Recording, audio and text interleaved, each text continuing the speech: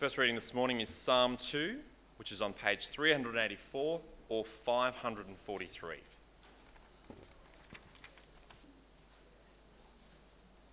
(384) or 543.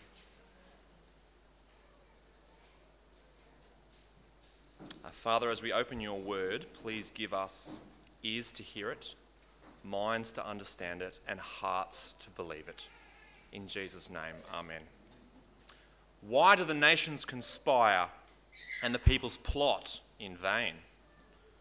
The kings of the earth take their stand, and the rulers gather together against the Lord and against his anointed one. Let us break their chains, they say, and throw off their fetters. The one enthroned in heaven laughs.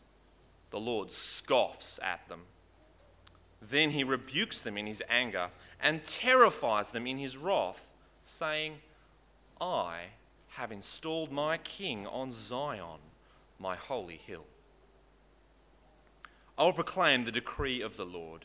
He said to me, You are my son. Today I have become your father. Ask of me, and I will make the nations your inheritance, the ends of the earth your possession. You will rule them with an iron scepter. You will dash them to pieces like pottery. Therefore, you kings, be wise. Be warned, you rulers of the earth. Serve the Lord with fear and rejoice with trembling. Kiss the Son, lest he be angry and you be destroyed in your way. For his wrath can flare up in a moment. Blessed are all who take refuge in him. Our second reading comes from Matthew chapter 3, verse 13 to 17. That's on page 682 or 967.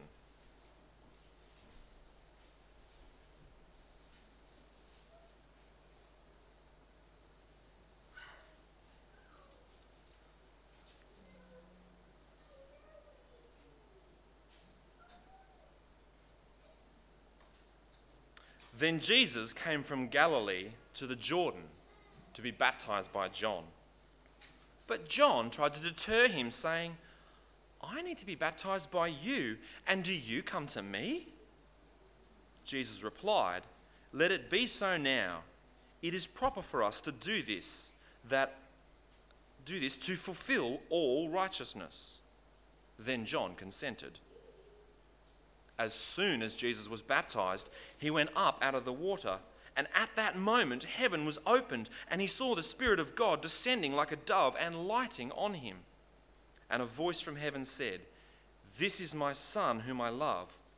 With him I am well pleased. All right, let's pray. Father, thank you so much for your word. I pray that you'd, by your Spirit, be opening our minds and hearts now. Help us to understand more of Jesus. Help us to live with him as the Lord of our lives. And we pray these things now in Jesus' name. Amen. Last year there was a controversial television advertisement campaign to promote organ donations. Controversial because it depicted Jesus hanging, bleeding, dying on a cross, with two Roman soldiers at the foot of the cross chatting with him. One of the soldiers calls out, Hey, down here. Can I ask you a question? Yes, my son, Jesus replies. I am here for you, literally. Have you ever thought about becoming an organ donor? Asked the Roman soldier. Your organs could save up to 6, maybe 7 lives. Your soft tissues and your ligaments could change the lives of many people. Your corneas could help blind people to see. What a miracle that would be. To which Jesus asks, well, is it on my driver's license? And the Romans explain, no, only if you live in South Australia, otherwise you need to go online. Now, bit of a tricky one for Christians, don't you reckon? because on the one hand we love the idea of promoting organ donations in order to help people who need those organs, especially if it was us who needed the organ. But using the crucifixion of Jesus to get a bit of a laugh and to attract some attention, it sort of captures an attitude though, doesn't it? An attitude towards Jesus, which I think is prevalent in some sectors of our culture. An attitude that says that, well, Jesus was a good bloke. He taught some good things about loving your neighbour. He was a man who stood up to corrupt authorities. He probably would have even signed off on the advertising campaign because he was a good bloke. And it's an attitude which Australians sometimes have, which doesn't really deal with the issue of who Jesus is and what the purpose of his death on the cross in fact was. A very different attitude, by the way, to the attitude of John the Baptist when he met Jesus in Matthew's Gospel. And of course we would expect that, wouldn't we? I mean, after all, John was John the Baptist. He's not an Australian advertising firm. But as we explore the interaction between John and Jesus in our passage today, we get a much clearer picture of who Jesus is and why he came and how we ought rightly to respond to him. Now, in Matthew chapter 3, if you have that open up, you'll remember from last week that John, this locust-eating, camel hair cloth-wearing hermit, is preaching in the desert. He's preaching repentance to crowds of people who've come from the city, from the regions, have come into the desert. He's preaching repentance to them. And what else is he doing? He's baptizing them in the Jordan River. And in verse 13, where we start today, we're told that Jesus came from Galilee to the Jordan to be baptized by John. Now, last week in verse 11, we saw that there were some people who John really didn't have much of a desire to baptize. The Pharisees and the Sadducees who turned up to check out what was going on. Not that they actually wanted to be baptized by John, they didn't. And John saw through their hypocrisy, didn't he? Remember, he called them a brood of vipers, a family of poisonous, deceptive snakes. So there wasn't much happening by way of fellowship there. He wouldn't have wanted to baptise them. But here in verse 14, John also does not want to baptise Jesus, and yet for the opposite reason. Verse 13, let's pick it up there. Then Jesus came from Galilee to the Jordan to be baptised by John, but John tried to deter him, saying, I need to be baptised by you, and do you come to me? Now we can understand John's problem, can't we? I mean, last week we saw a little bit about what baptism actually was. It was offered to people who, because of their sin, were in spiritual exile. Because of their sin, it was as if they were living outside of the kingdom of God and that they needed to come into the kingdom of God. It was symbolising the washing away of sin, and it was accompanied by confession of sin and repentance. And so here stands Jesus. I mean, the Pharisees and the Sadducees, they were not worthy of baptism, but here for John, baptism is not worthy of Jesus. Jesus didn't need to confess, didn't need to repent, didn't need to be forgiven. John knew that his purpose from God was to prepare the way for one who was greater than he. And here at this moment stands the one whose sandals, John says in verse 11, he's not even worthy to carry. So, why should Jesus be baptised? I mean, not just by John, but by anyone. This was a dilemma for John, and it ought to be a question for us as well. Now, Jesus provides the answer himself in verse 15, where he assures John that it is proper for him to be baptized at that time, in order, says Jesus, to, on a quote, fulfill all righteousness. What does that mean? I want us to kind of hold that thought for a few moments, because I want us to jump forward just a few moments in this scene to verses 16 and 17, where some extraordinary things happen after the baptism of Jesus, which actually help us to understand more about who Jesus is. Let me read verse 16 for you. Verse 16, as soon as Jesus was baptized, he went up out of the water, and at that moment heaven was opened, and he saw the Spirit of God descending like a dove and lighting on him, like resting on him. And a voice from heaven said, "This is my Son whom I love. In him I am well pleased." So, first of all, heaven opens up and the Spirit of God descends on Jesus like a dove. Now, you've got to say that when the heavens open up, something big is happening. I mean, in Ezekiel chapter 1, it's, the heavens opened up and Ezekiel had his vision of God and of heaven. Something cosmic is going on at this point. And in other accounts of this, for example, in Luke chapter 3, we're told that when the Spirit came like a dove, it actually means that he actually came in the physical body of a dove, in the bodily form, rather, of a dove. And for John the Baptist, this was highly significant, because in the Gospel of John, written by the disciple John, in John chapter 1, we're told that it had been revealed to John the Baptist that he would witness the Holy Spirit descend and remain on the one who was greater than he. And so this is what John the Baptist is expecting to happen.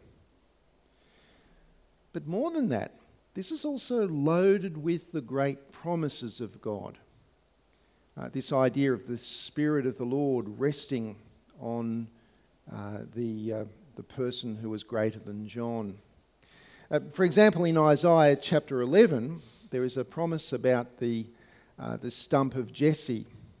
That is, Jesse was King David's father. So it's a promise about the descendant of Jesse, the descendant of David.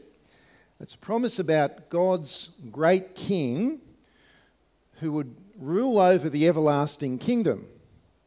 And it talks about him in terms of being the king on whom the Spirit of the Lord rests, which is what we see happening here. Or in Isaiah chapter 61, which says, and I'll just quote from Isaiah 61, it says, "The Spirit of the Sovereign Lord is on me, because the Lord has anointed me to preach good news to the poor, to bind up the brokenhearted, freedom from the captives, for the captives," and so on. Now, that's a very important Old Testament prophecy, because just a little bit later on in Matthew's Gospel, John the Baptist went a bit, he wavered in his faith. He was in prison. He was soon to be executed. And he started wondering. He sent his followers out to go and talk to Jesus and to say, "Look, are you the one who was to come, or should we be expecting someone else?" And Jesus says, "Well, go and report back to John in prison and tell him what you see, that the blind can see, the lame can walk, the deaf can hear." And quoting from Isaiah 61, the good news is being preached to the poor. And so Jesus here is saying that he is the one who is the fulfillment of the prophecy of Isaiah 61. That is, The descent of the dove is a sign. It is the sign that God's great plan for the universe, that God's great plan of an everlasting, eternal kingdom under the rule of the anointed king from God, that it is fulfilled in Jesus. That is what is happening. It is a sign of that. Now, we can see why John had such a huge problem with the idea that Jesus needed to be baptised. By the way, in the early church, there were some people who had zero problem with the idea that Jesus needed to be baptised. They were false teachers who believed that Jesus was just a man. He was a very holy man. He was a godly man, but he was just a man, and that he was adopted as God's divine Son at his baptism. Some variation on that said that he was adopted as God's Son at the baptism, but that he only became divine at the resurrection. Another similar false teaching around the time, broadly referred to as Gnosticism, believed that the Logos, the divine spirit, entered the man Jesus at his baptism and left the man Jesus just before he died. The first of those heresies is known as adoptionism. Both of these heresies empty the gospel of its power. And adoptionism is a heresy which misunderstands what happens next in the text. Because in verse 17, from the open heaven resounds an audible voice declaring, "This is my Son, whom I love. With him I am well pleased." Now, here God from heaven is speaking the very words from Psalm 2, which Steve read to us earlier on. Psalm 2 was most likely a coronation psalm. It was a psalm that was used in Israel's liturgy in the coronation of Israel's kings. It's a psalm that declares that Israel's king would be God's son, would be God's representative. And so it says, "You are my son, today I've become your father." Psalm 2 speaks about this king of God who would be opposed by the rulers of the nations, but who would ultimately be victorious in ruling the world. The king to whom other kings must bow. Kiss the Son, lest his anger flare up against you. Or you can find refuge in this Son, in this King. It's a psalm about the King who would ultimately be ruling this world, which is not fulfilled in any of Israel's kings. But here we see that it points to Jesus. This declaration from the Father is given not just at Jesus' baptism, it's given also at his transfiguration. And in Romans chapter 1, verse 3, and in Acts, in the preaching of the Apostle Paul, we see that it is by his resurrection from the dead that Jesus is declared with power to be the Son of God.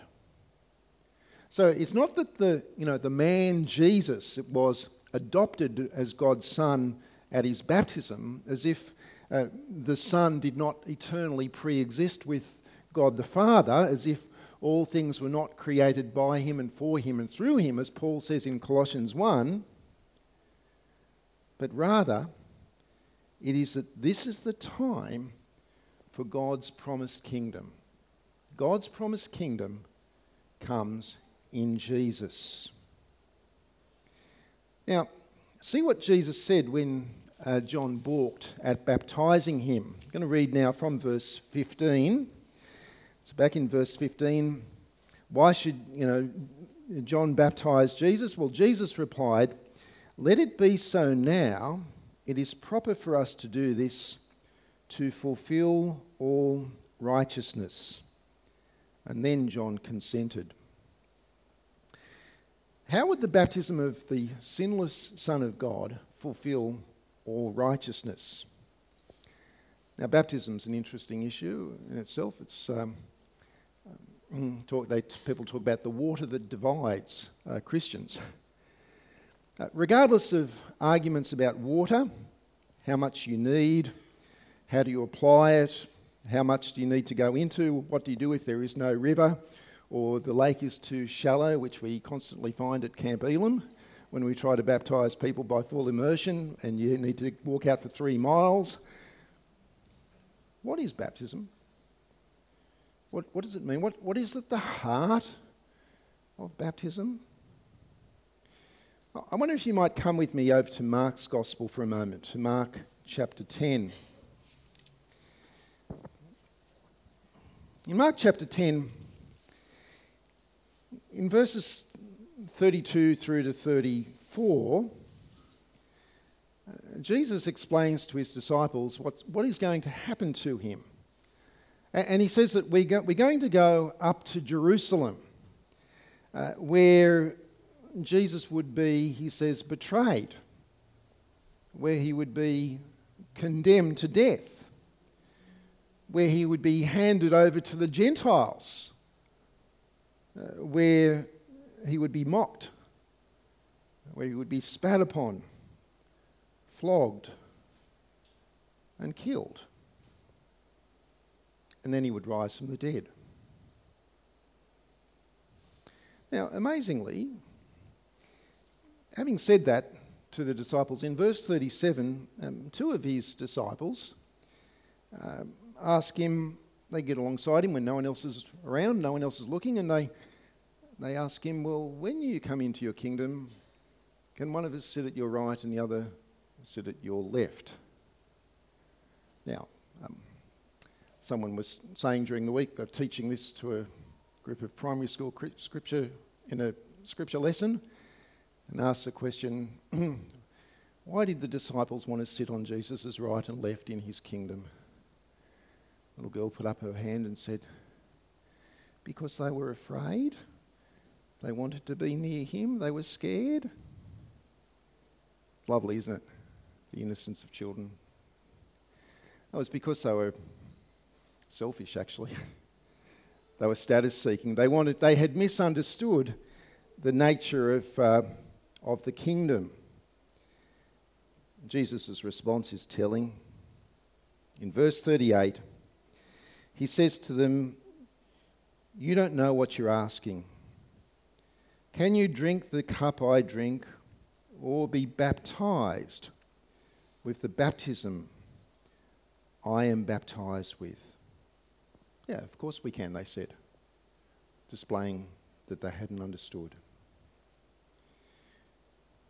To be baptized is to be immersed. I'm not talking about the water here. I'm talking about being immersed in the suffering that Jesus has just described to his disciples.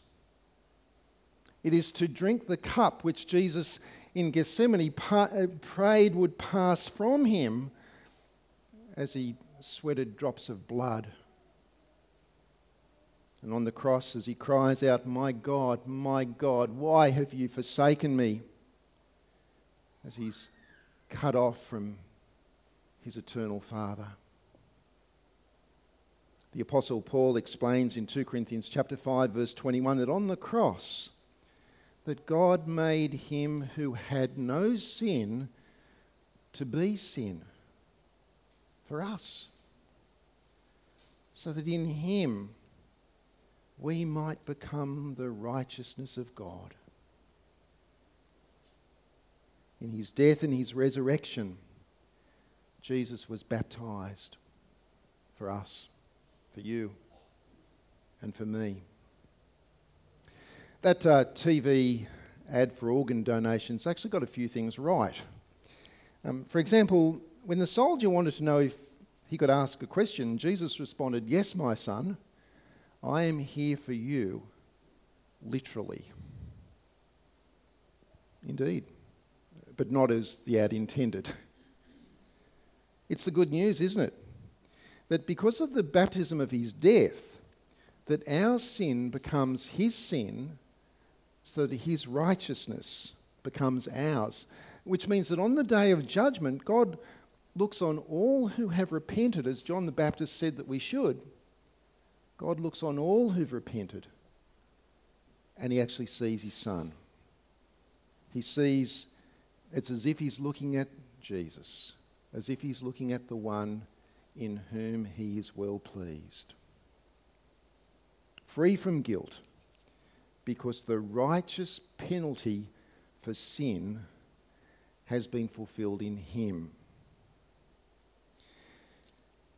And so, there in the desert, amongst the throngs of people, the hordes, the crowds of people needing forgiveness, stood Jesus, the promised ruler of God's eternal kingdom, who came to fulfill all righteousness, not through the waters of the Jordan, but through that to which it pointed, his baptism of suffering on the cross.